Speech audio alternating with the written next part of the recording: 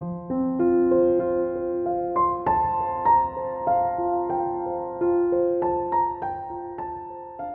practicas tu devoción personal?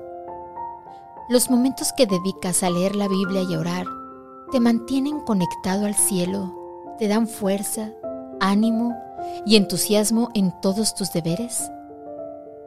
Cuando somos lentos o indolentes en buscar a Dios, nos limitamos a nosotros mismos en la carrera de la vida, pues no valoramos el premio celestial.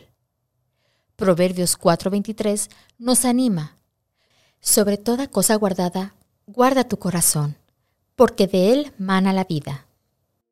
Hoy, martes 29 de marzo, pide a Dios que te ayude a mantener una devoción personal diaria con Él, que puedas enfocarte siempre en Cristo y apreciar su grandeza y misericordia.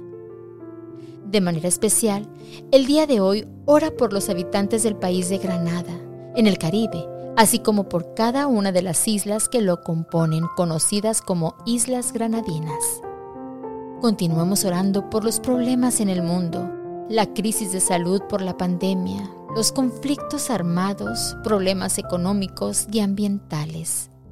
Oremos de manera muy especial por el estado de Nuevo León, en el norte de México, que carecen de mucha agua. Oremos para que podamos estudiar la palabra de Dios a un nivel más profundo y compartamos su palabra de manera práctica con quienes nos rodean.